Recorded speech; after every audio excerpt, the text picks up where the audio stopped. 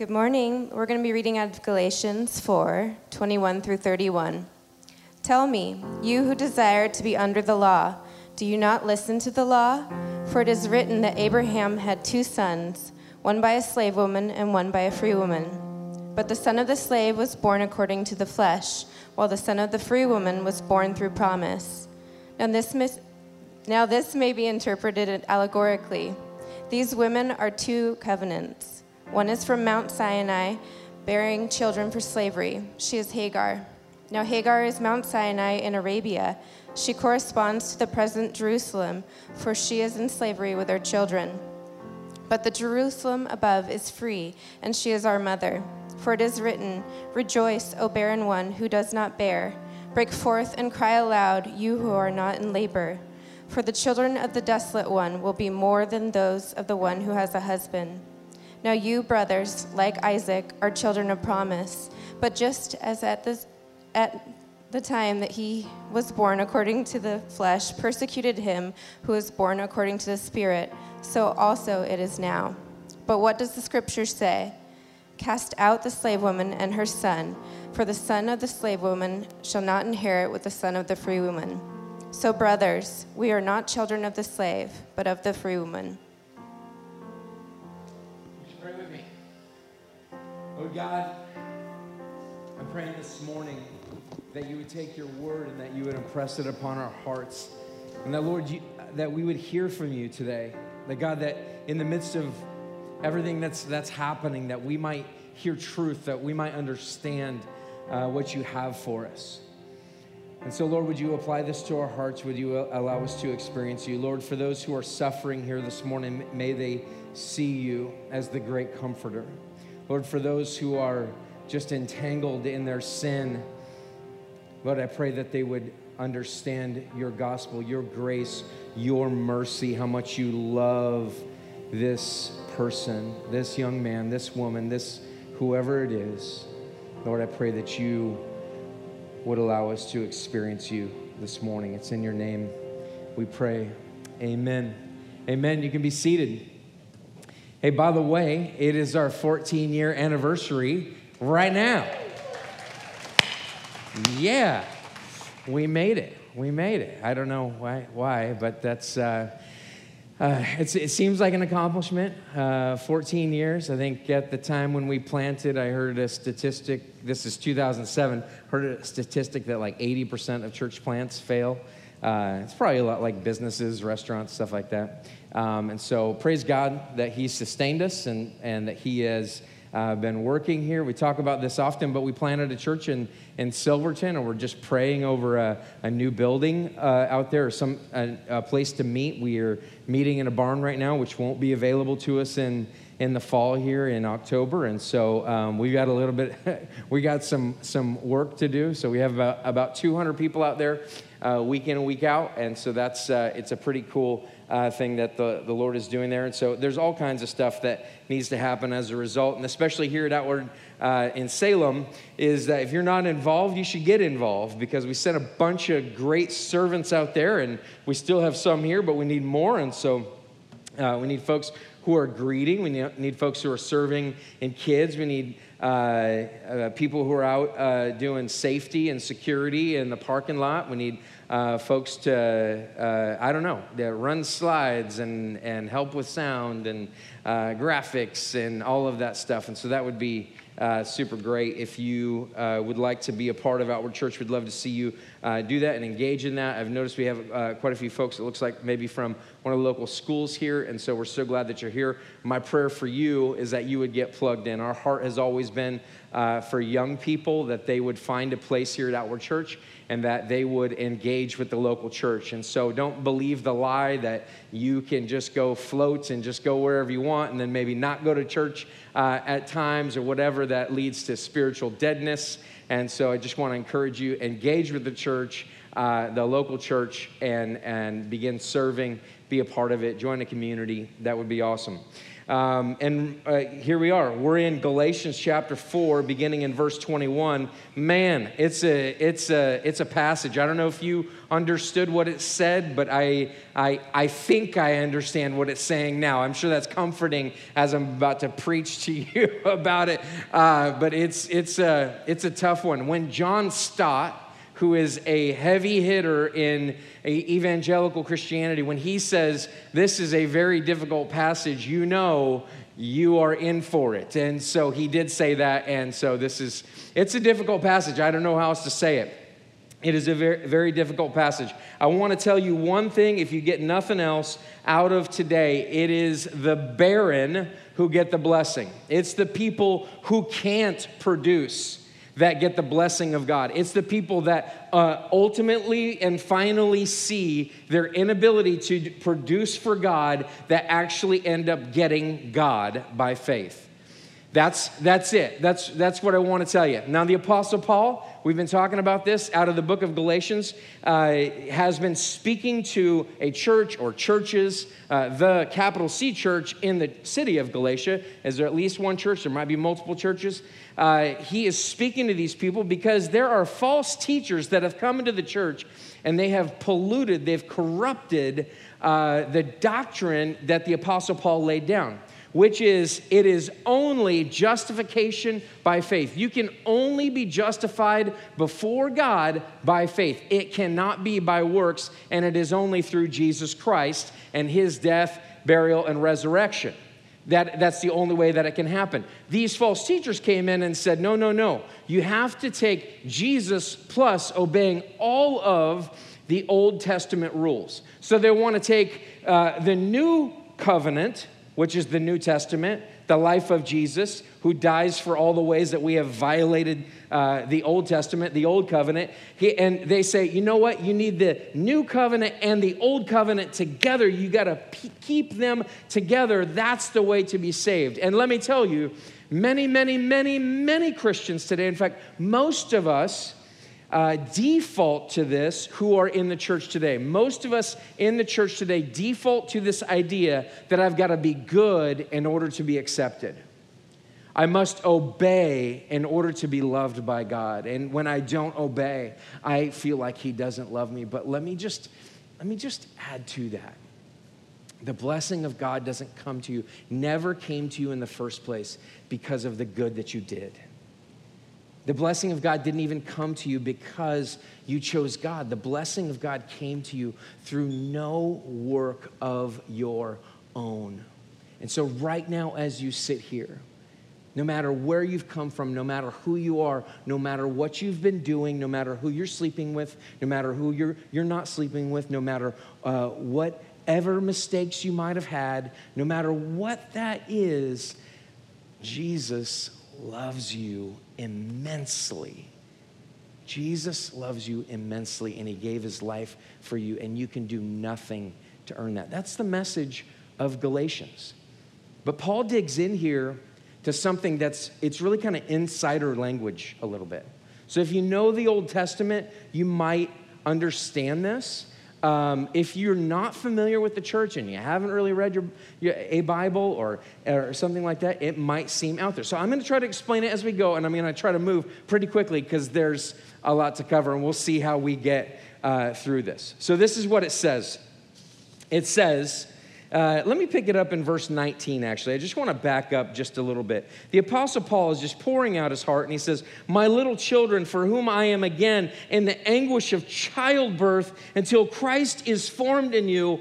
Like, he's talking about childbirth. He's talking about, like, I just want Jesus in you. I want Christ to be formed in you. I want you to become like Christ. This is what I want for you. I wish I could be present with you now and change my tone, for I'm perplexed about you. Why are you changing your mind on key issues? We've already talked about this. This is what he says. I love you guys so much. He says, tell me, you who desire to be under the law. He says, I want to talk to you folks that feel like your good works, that you have to have good works in order for God to love you. I want to talk to you folks who think that somehow you can make yourself good enough, look good enough for God to accept you. I want to talk to you who desire to be under the law. Do you not listen to the law? Hey, if you desire to be under the weight of what was written in the Old Testament, don't you also listen to it? And so he says this. He says, for it is written. What's he talking about? He's saying, for it's written in the law. And he's pointing back to Genesis, the life of Abraham. He's pointing back to Genesis. He says, I want you to take a moment here. I want to tell you this story, and I want to tell you a story about this. For it is written that Abraham had two sons, one by a slave woman and one by a free woman. So what Paul says here is he says, let me try to break this down for you and help you to understand something here real quick. Let me tell you about a love triangle / soap opera that happened in the Old Testament here. And that's what this is. He's going to tell us about this love triangle that took place. There's some sordid details. It's kind of weird, but Paul says, I want to tell you about this so that I can communicate to you what the real gospel is. So let me tell you this real quick. Let me tell you about the story of Abraham. The story of Abraham goes like this. Here's this guy, Abraham. We don't know anything really about him prior to this other than he came from this family, and it's talking about his family. And then all of a sudden it says in Genesis chapter 12, Abraham, I want you to go from your country. I want you to go from your family to the place that I'm going to show you. And I'm going to make of you a great nation, and I'm going to bless you and make your name great. And then ultimately he says, and in you all the families of the earth shall be blessed. So Abraham, I'm going to tell you to go to this particular place. I'm going to make you into a great nation. There's going to be lots and lots of people that come from you. And what's going to happen is this, that because of what I do in your life, like everybody else is going to be blessed. Here's just one particular problem, and that is that Sarah, or Sarai was her name at the time, Sarah is barren, meaning she can't have kids. She's really dealing with infertility, and she cannot have kids. And so this seems like a crazy promise. It seems like an absolutely nuts promise.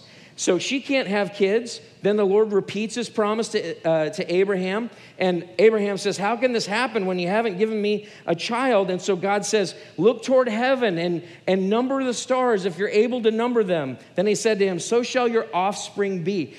God repeats it to him again. It says, I know that you think that you're not going to have this great family that comes from you, but it's going to come from you. Look at the stars. There's so many. You can't even number them. That's how many descendants you're going to have. And Abraham is just like, he's perplexed. I can't have kids. My wife is barren. She's infertile. Like, what is going to happen here?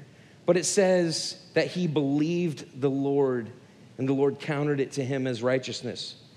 So what happens next is this, is that his wife, Sarah, she gets impatient.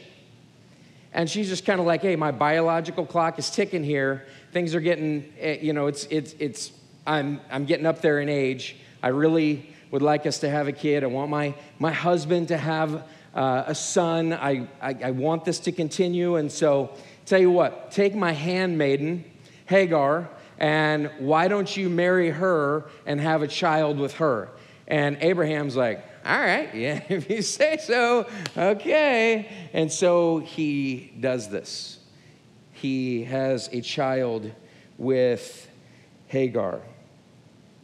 The son is born. His name is Ishmael. Ishmael is born, and immediately there seem to be some problems. From the moment of conception, when Hagar finds out that she's pregnant, there's problems between Hagar and Sarah, between the slave woman and the free woman. So what happens next?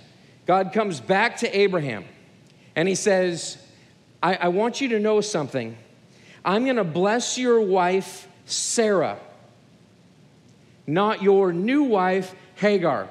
Abraham, when I told you that you were going to have a nation that comes from you, it's not coming through Hagar. It's not coming through what you can accomplish. It's not coming through that. It's coming through your barren wife. He says, I will bless her And moreover, I will give you a son by her. I will bless her, and she shall," he's talking about Sarah here, "she shall become nations, kings of people shall come from her."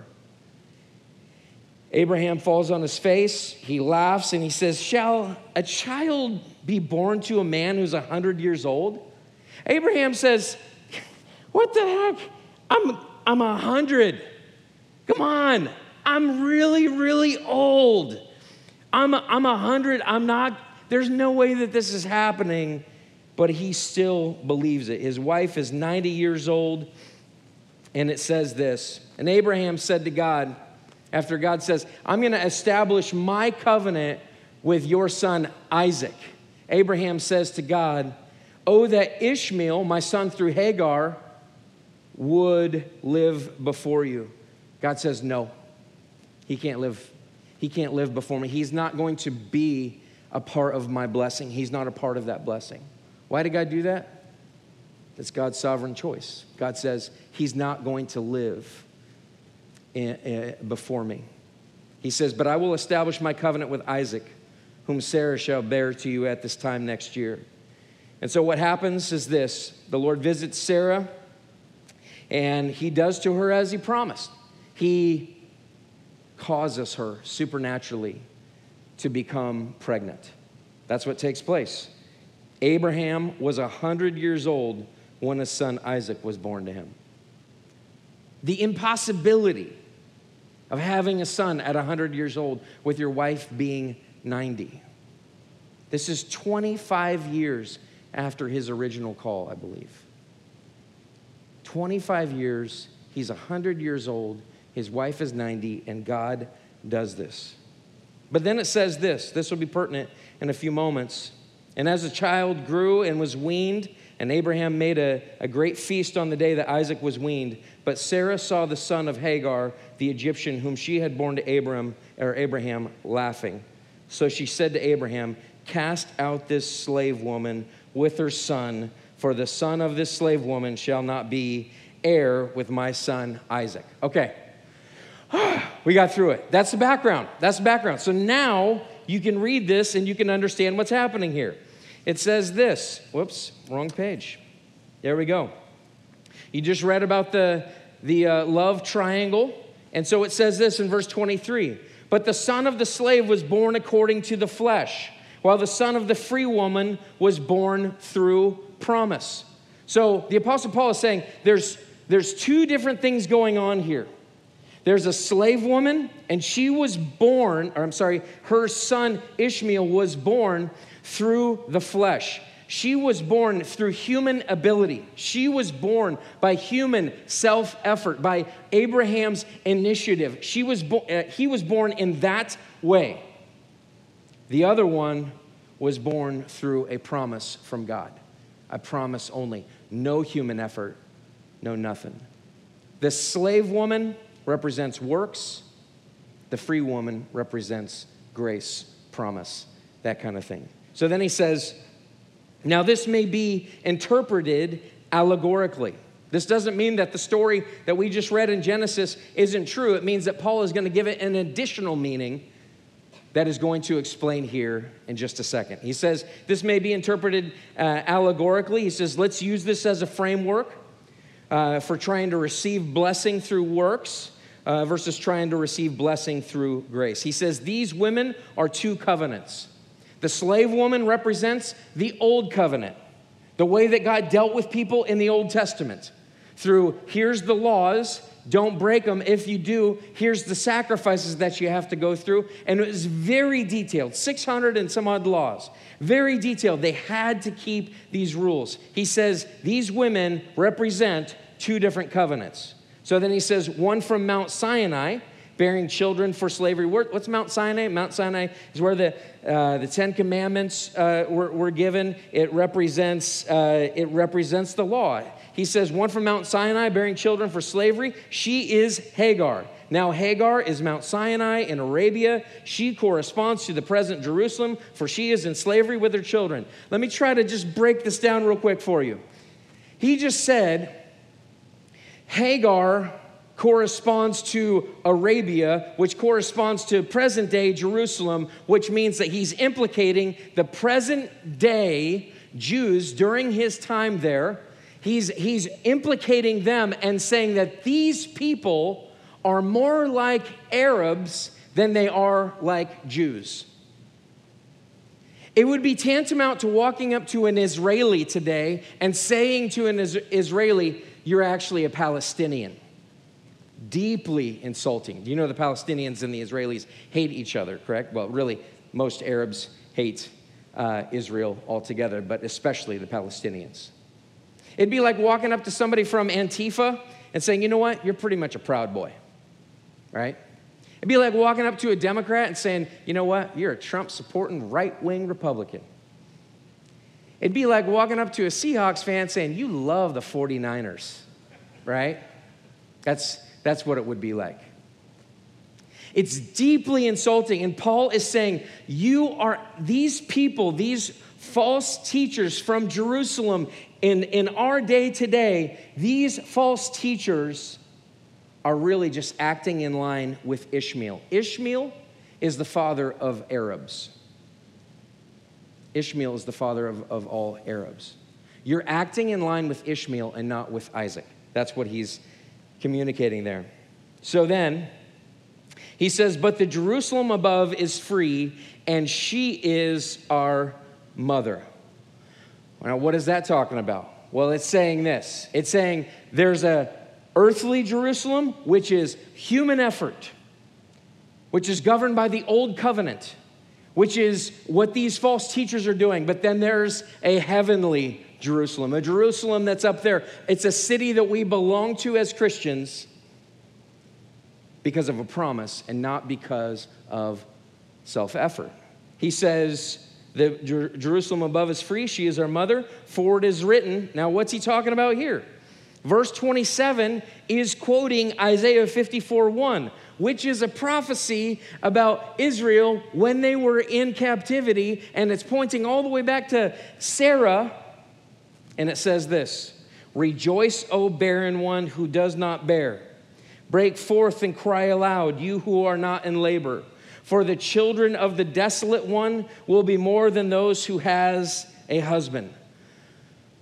What's Paul showing us there? Paul is showing us there, this has always been God's way of dealing with people.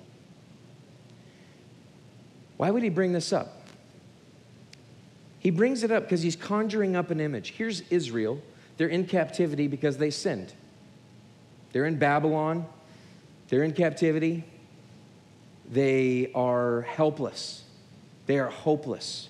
They're dwindling away. They're like down to a remnant. They are the ones who seem barren at this time. The Babylonians are the ones that seem fertile. And this is hope that's brought to Israel that says, I want you to rejoice in the midst of your barrenness. I want you to rejoice in the midst of your inability. I want you to rejoice in the midst of all of the things that you can't do. I want you to rejoice in that. Now that sounds kind of crazy. Paul's saying, listen, this has always been the case. God's always worked this way.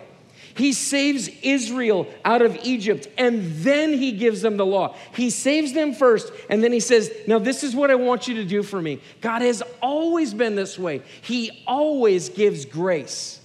He always gives grace, and he only gives grace to the barren. He says this, now you brothers like Isaac are children of promise. He's talking to people who have come to believe wrongly that, listen, I need to obey the rules if I'm going to continue to be acceptable to God. I need to obey the rules in order to be one of God's people. I need to obey the rules. I need to look right, need to smell right, need to go to the right meetings, need to, whatever it is, go to the right church. He's talking to those people and he says, but listen, I told you the gospel. You believed the gospel of grace, not the bad news of the law. You are children of promise. And men and women, you got to know this. If you've received Jesus Christ as Savior, it doesn't matter what you did before you came in here. It doesn't matter what you're going to do once you leave. If you've received Jesus Christ as Savior, He has saved you, and you are a child of promise. God's blessing has come to you. He says in verse 29, but just as at that time he too, who was born according to the flesh, that's Ishmael, persecuted him who was born according to the Spirit, Isaac, so also it is now. Oh, what does that mean? Well, when Isaac was weaned and Ishmael laughed at him, the Old Testament says that he persecuted Isaac. So the slave boy is making fun of the free boy. And it says, cast out the slave woman after that. What's this referring to? It refers to this idea that Warren Wiersbe says this. He says, when you invite Hagar and Ishmael to live with Sarah and Isaac, you are inviting trouble. John Stott says, Ishmael's always persecute Isaac's. What's that mean? As long as there are people on earth, there's always going to be people who are saying, this is the way to follow God. You've got to follow all the rules. You've got to do all the right things. These are the people oftentimes that are on the soapboxes downtown screaming at people. These are the people that are in our churches. These are the people that are in these seats sometimes. It's a belief that says, I've got to do what's right, and so everybody else has got to do what's right. It's putting down the people that are living in freedom and saying, no, you're not following all the rules. You're not doing all the right stuff. It's not an attitude of grace. It's an attitude of law. Why do people hate our churches so many times? It's because we're just full of a bunch of law oftentimes. Why do we get lumped in with all of the people that are so hateful toward lifestyles that we disagree with, but they're hateful about it? Why do we get lumped in with them? It's because we have these people who are constantly persecuting those who really are living by grace. And it's all of our tendency. It's all of our tendency to be people who are persecuting the Isaacs of our world. Now, what does all this mean? What is all this saying? Maybe I can break it down to you in how we can apply this to our lives in this way. Let me tell you a story. 4 guys walk into a bar, right? I bet you didn't think I was going to say that, right? So 4 guys walk into a bar. I want to describe 4 people to you. There's 4 people who correspond with Hagar and 1 that corresponds with Sarah. 3 people with slavery, 1 with promise. So there's 4 guys. The first guy comes in and he has these starched khakis on. I think I even have a picture here. You got to see, look at those things. Just beautiful pair of pants there. Got the pleat down the front. What does it say? Premium stretch, no iron khaki, classic fit, hidden expandable waistband. Yeah, that's just an amazing set of pants there. But he is starched and primped and perfect. He is very, very buttoned up. Tim Keller says that this is the person that obeys the rules and relies on the rules. This is the classic Pharisee. This is the person who gets it wrong. This is the person that the Apostle Paul is speaking to.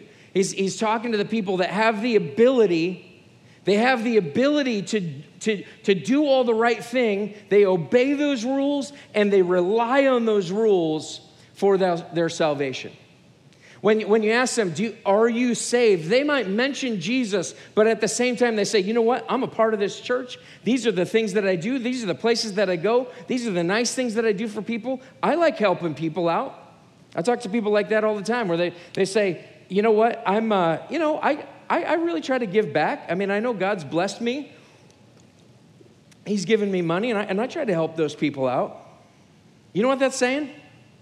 You obey the rules and you rely on the rules.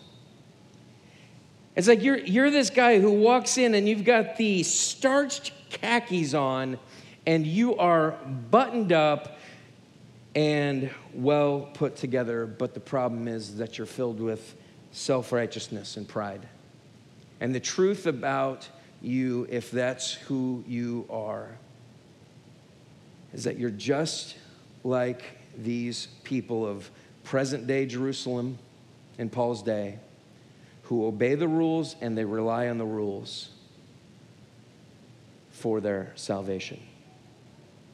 And they're lost because they haven't trusted in Jesus. Here's the second person. He's got some wrinkled khakis. Let's see some wrinkled khakis here. There's, what's that guy's name again? Paul Blart? Yeah, whatever his name is. What? Kevin James, there we go. Yeah, I got another one too. Yeah. That's perfect. This is the first and probably the only time that I'll ever use pictures in one of my sermons. If this is your first time here, this never happens. I never use PowerPoint. But anyway, so we got this guy who has the wrinkled khakis on. He's wrinkled, messy, probably has a mustard stain. Who is this person? This is the person who disobeys the rules and yet still relies on the rules.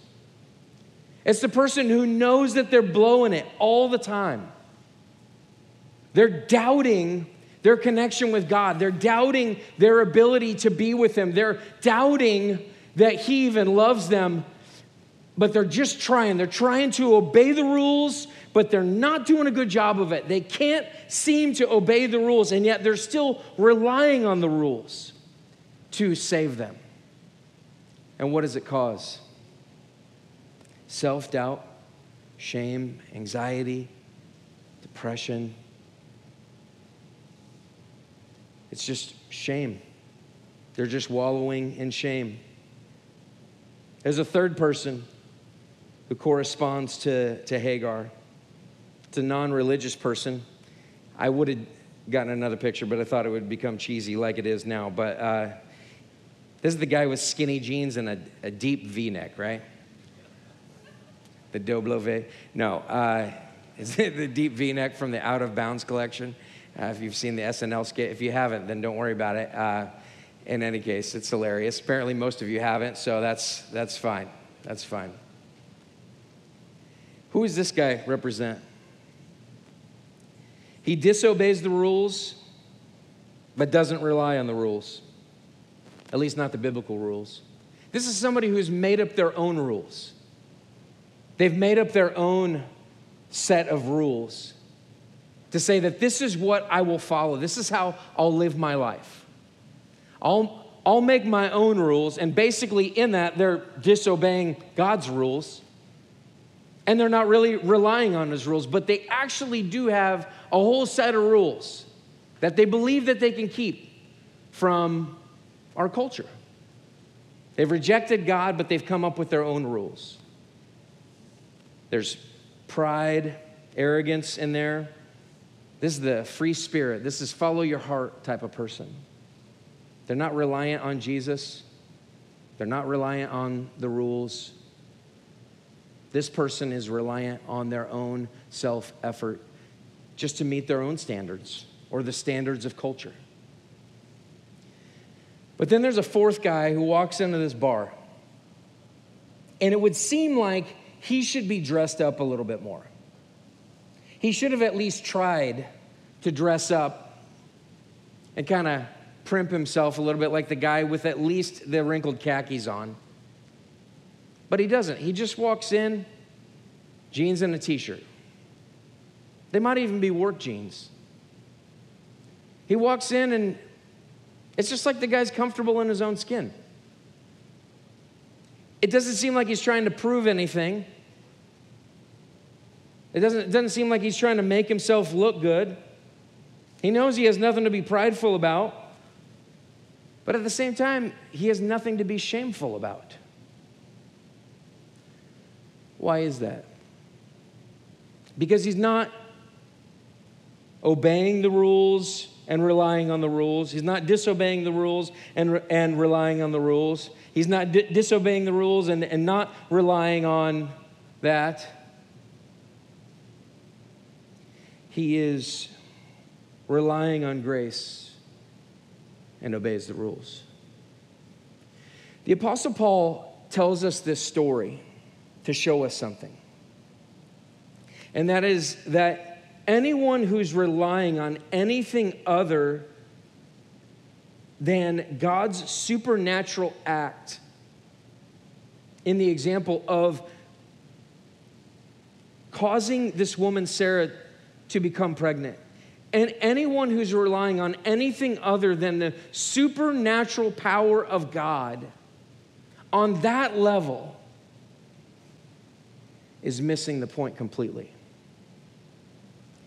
Completely missing the point because they're reliant on self. You can do that pridefully, you can do that shamefully, or you can do that arrogantly.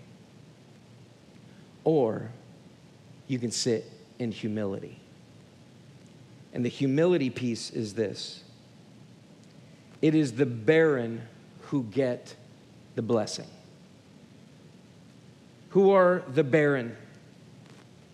It's whoever finally comes to see their inability to reach God's standard. See, the Old Testament laws are good for this. When you read them and you go, this is ridiculous. God, why are you so specific? It's offensive. When you read the Old Testament and you go, man, God, why do you care if they're wearing two types of fabric? God, why do you care when they're intimate? God, why do you care about all of this stuff? Like, God, he's really, really, really, really serious about this. And when you read about this God who says, be holy because I'm holy, and you finally come to this place where you just go, dude, I am not holy at all. If the Old Testament is the definition, if the Old Testament law is the definition of who God is, I'm in big trouble. There's no way that I can rely on obeying all the rules because that's impossible. Men and women, the Christian life described in that way is impossible. It is impossible for you to be a Christian on your own. You cannot birth that baby. You cannot receive that blessing. You cannot receive that promise because the Christian life is impossible until you come to the point when you realize that what Jesus is saying to you today is, rejoice, O barren one. Who's the barren one? The barren one is the one who cannot have kids like Sarah. The barren one is the group of people who are locked up in captivity, have no ability to save themselves. The barren ones are the people who come and say, God, if this rests one iota, if your blessing rests one speck on my ability to keep a rule at all, I'm in trouble. And that's when he says, rejoice. Rejoice, O barren one. Rejoice. Because it is the barren who get the blessing. No one else. Jesus says in Matthew 11:28, come to me all who labor and are heavy laden. It's the person who says, I continually try to make myself happy with all of the things that I'm going after. I continue to try to fulfill my own desires through my work. I continue to try to become someone who's a good person. I continue to try to look good. And I just find myself working and working and working. I've worked my fingers to the bone. I'm at my wit's end. I've gotten everything that I want, everything that I've wanted. these famous people who come to the point where they reach the point of success that they had always dreamed of. There's like this, that even doesn't fulfill me. It's like I talked about this a while ago. Ed Sheeran, the musician, who said he had always dreamed, I think he was dreaming of playing at Wimbledon. Is it Wimbledon Stadium? Something like that? I don't know. A huge stadium. We'll just say that. And he finally got there. And he says to himself in this documentary, and then I was like, what do I do now? Do you know how defeating it is to have reached everything that you could ever have wanted? I know it sounds weird, but a few years ago, I came to this point where I was mowing my grass. I remember where I was. I was in my front yard. I'd bought a little bit of property, and I just had this kind of sense. Like, I'm not sure I ever saw past this. I know I should have more ambitions than just having bought a house with a little bit of property and some grass to take care of, because I love taking care of grass. So I'm sitting there taking care of this grass, and I'm like, all I'm going to do is I'm going to mow this grass till the day that I die. What else is there? What else could I have? We in America, richest nation ever, at least for now, until China takes over one of these days.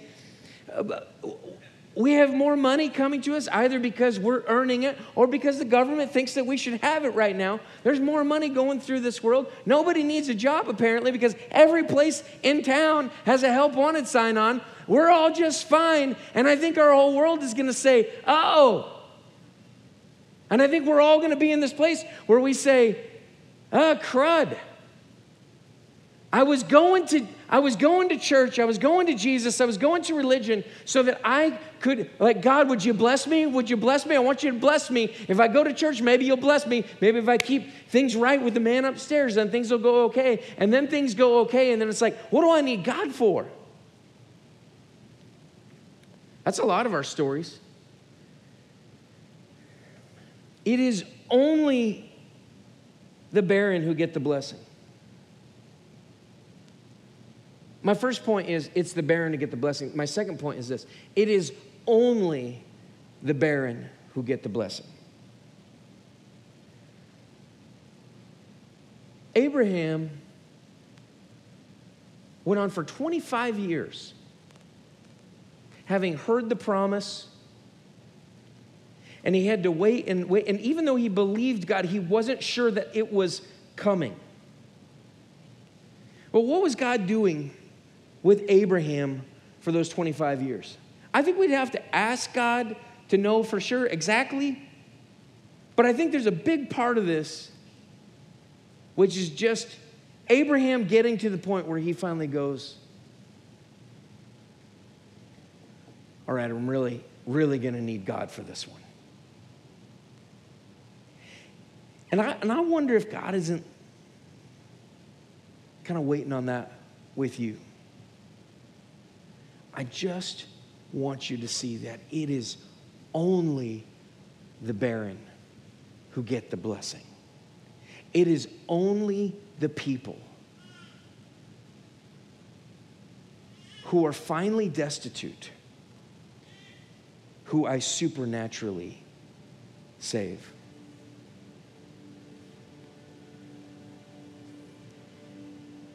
And then it's only the barren get the blessing by faith. I remember when I was in the third grade, I had a third grade teacher. I went to a Christian school, and every day we would say Hebrews 11. Hebrews 11:1, which says, now faith is the substance of things hoped for, the evidence of things not seen. Had this little cadence. Now, faith is the substance of things hoped for, the evidence of things not seen. That's the KJV version. The ESV version says, now faith is the assurance of things hoped for, the conviction of things not seen. The Apostle Paul says, you've got to cast out the slave woman. You've got to cast out the idea that you can get this through your own effort. How do you cast it out? You have to remind yourself over and over and over again that it is not me. It can only be as though I were Sarah herself, who's completely unable to produce the child of blessing in her.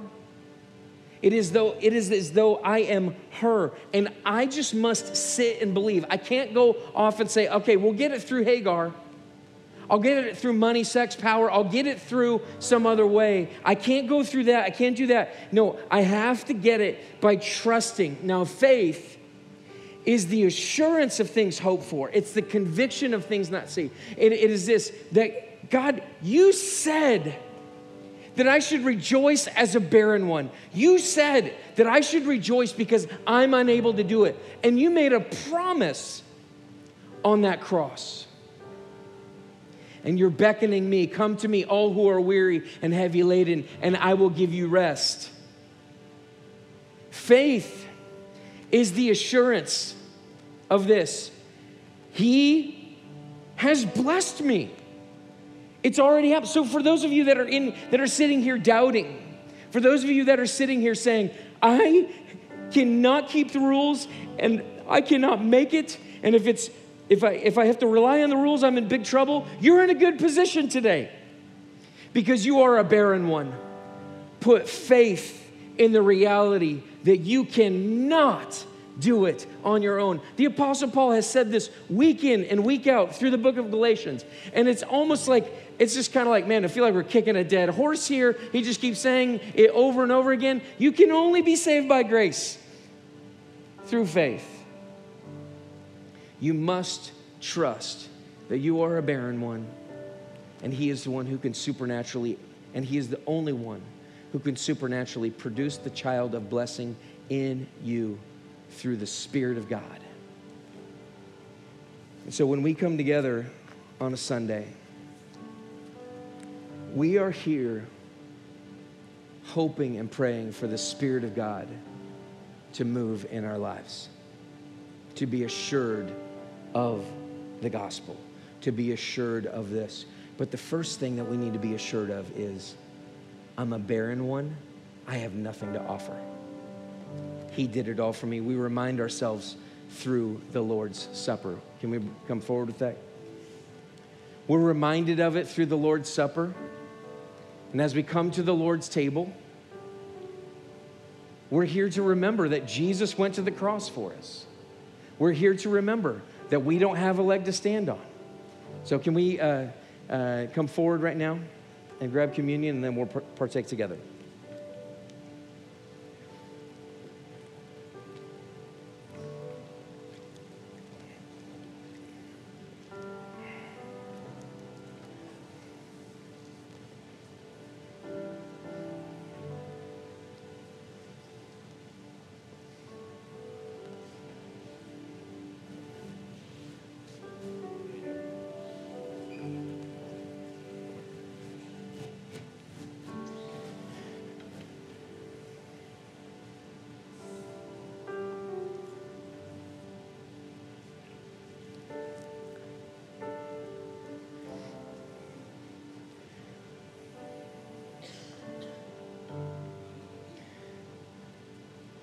So would you bow your heads with me if you're not still walking around?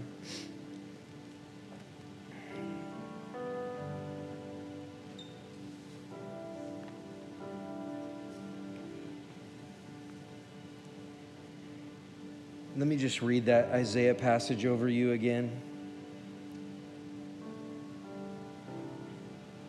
Rejoice, O barren one who does not bear good works for salvation.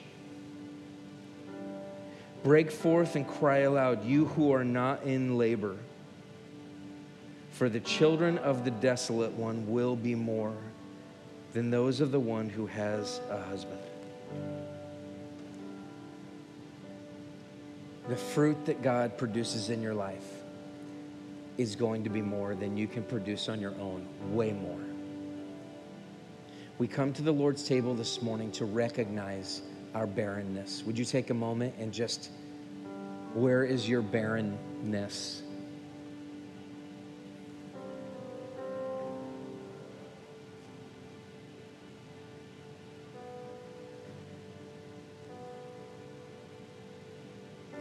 Maybe you would say, Lord, not only do I not have good works, but I have bad works.